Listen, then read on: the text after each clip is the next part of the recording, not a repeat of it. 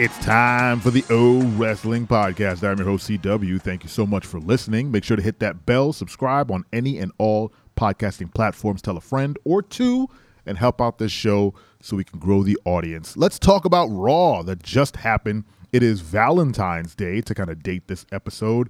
We're going to do a quick recap of last night's Monday Night Raw and also answer a question: what is going on with Mustafa Ali?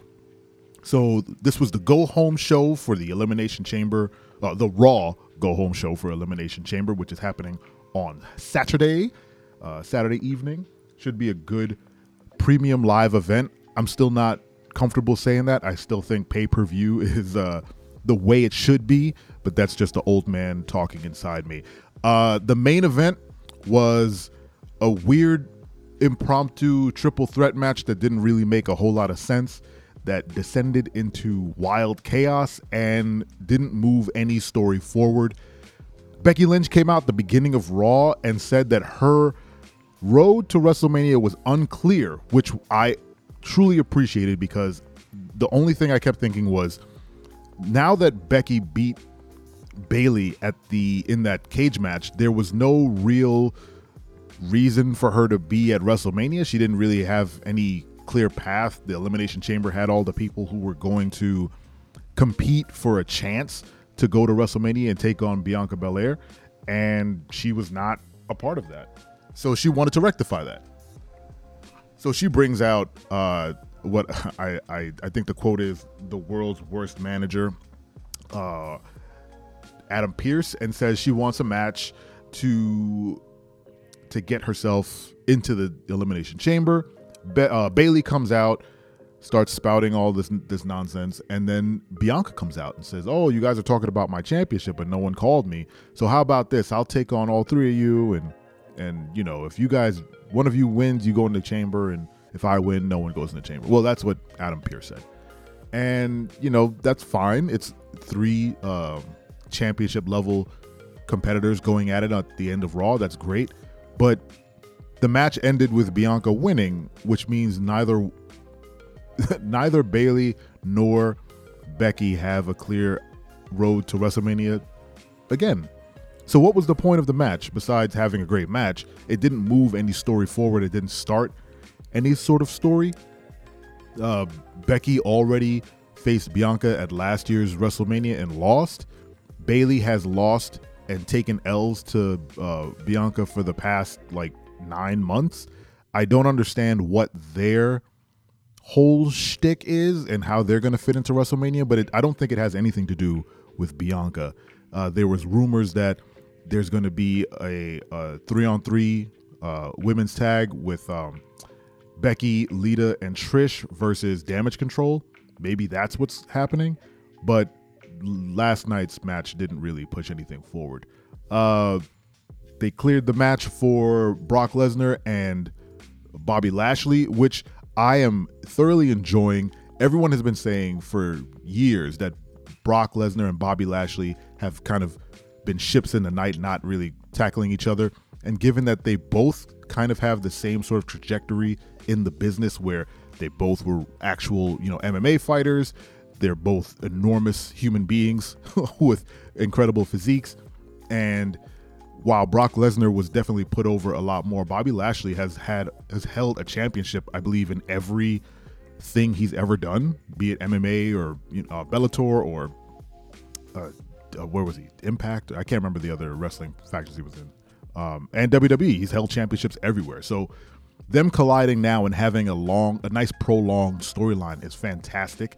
Bobby Lashley is doing great work. They're obviously setting up Hurt Business. He's working a little heel while also working face, he's still acknowledging the crowd. It's a fun little back and forth between these two behemoths, especially with Brock Lesnar being off the leash a little bit, where he doesn't have Paul Heyman talking for him when he speaks now. Also, have you guys clocked his weird Texas accent he's trying to put on? It's strange. But they're having some great matches. Bobby Lashley's really playing up his ability to beat Brock Lesnar, and I think Brock's going over at Elimination Chamber. I think this is a run back of the Crown Jewel match. I I think they want that match to happen in front of more people, in front of more eyes. I don't know what the metrics are on watching Crown Jewel, but I'm sure it's not what they wanted. So they're running that back. All that said, Bronson Reed took on Mustafa Ali. And once again, I believe Mustafa came out with brand new gear. I swear he's had at least 5 or 6 different looks in the past 9 to 10 months. I don't know what his character is. I don't know what his whole shtick is anymore. And all he does is lose.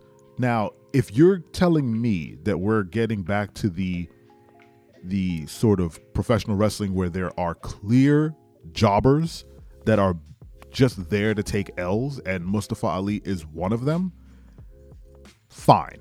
I don't like the fact that that's what that is, but someone has to lose. And if you have dubbed this man for the time being to be that guy, along with, the likes of a Chad Gable or who else loses all the time? Baron Corbin. Obviously there needs to be, people who lose. Chad Gable loses, but I think he comes out a little less marred by the loss because he's a comedy act with Otis. And now that they're moving into the Massey and Mansoor male models angle, that's full comedy. They might have some fun going into WrestleMania with just the 4 of them having, some weird back and forth. So they'll, and the male models are also losers who lose all the time. So they'll rack up some wins with 2 jobbers versus each other. But I'm struggling with what Mustafa Ali is doing, as in he has any choice. But again, if you're telling me that's what his role is just to lose, but also be sort of like a whiny personality, I don't understand the kind of trajectory to what that is. Everyone says, Mustafa Ali is fantastic. He's great. He is. He's an amazing professional wrestler. He cuts incredible promos when he's given a shot. He has great ideas, it seems, for characters that never get clear for some reason. And for whatever reason, he had the brass ring. He was going over, before Kofi Mania. He got hurt, and then he's never been able to get back to that point. But now, these days, I mean, like I said, he's had so many different looks. He had the braided look with the weird tie kickboxing trunks. He has this Hurt Business looking pants combo going on now. And again, for a time there when he was, jumping Bobby Lashley, I thought they were going to recruit him into the Hurt Business. The way he kept getting beat up and Bobby Lashley kept picking him up and telling him to, relax or whatnot. And that never went anywhere either. So again, if we're going back to the clear jobber angles, I mean, yeah, people have to lose. And I was talking to Dad's First Time about something quite like this. Shout out Dad's First Time, twitch.tv/Dad's First Time, where there aren't many jobbers these days. Everyone's a personality. Everyone has fans. Everybody is a big name. Everybody is known. They're, it's harder these days to have clear jobbers, people who are going to take the L, like a Blue Meanie, or like the local yokels, the local talent who take L's, like Lacey Evans has been fighting nothing but nobodies on SmackDown. Those are the people who are supposed to take L's because we don't know who they are, so they can take the L and we don't really care. But people like Mustafa Ali, who has incredible traction and fans, to be booked so poorly is very strange. Anyway, we're going into Elimination Chamber. It should be a fun premium live event. What matches are you guys excited for? Are you confused as I am about Bayley and Becky? Let me know in the comments. This 10 minutes went by really, really fast. Make sure to hit that bell, subscribe, tell a friend or 2. Come back tomorrow for a brand new episode, and don't you ever forget, I'm your friend, but if I ever see you in the ring, I can beat you. Don't you know? Yeah, yeah, yeah.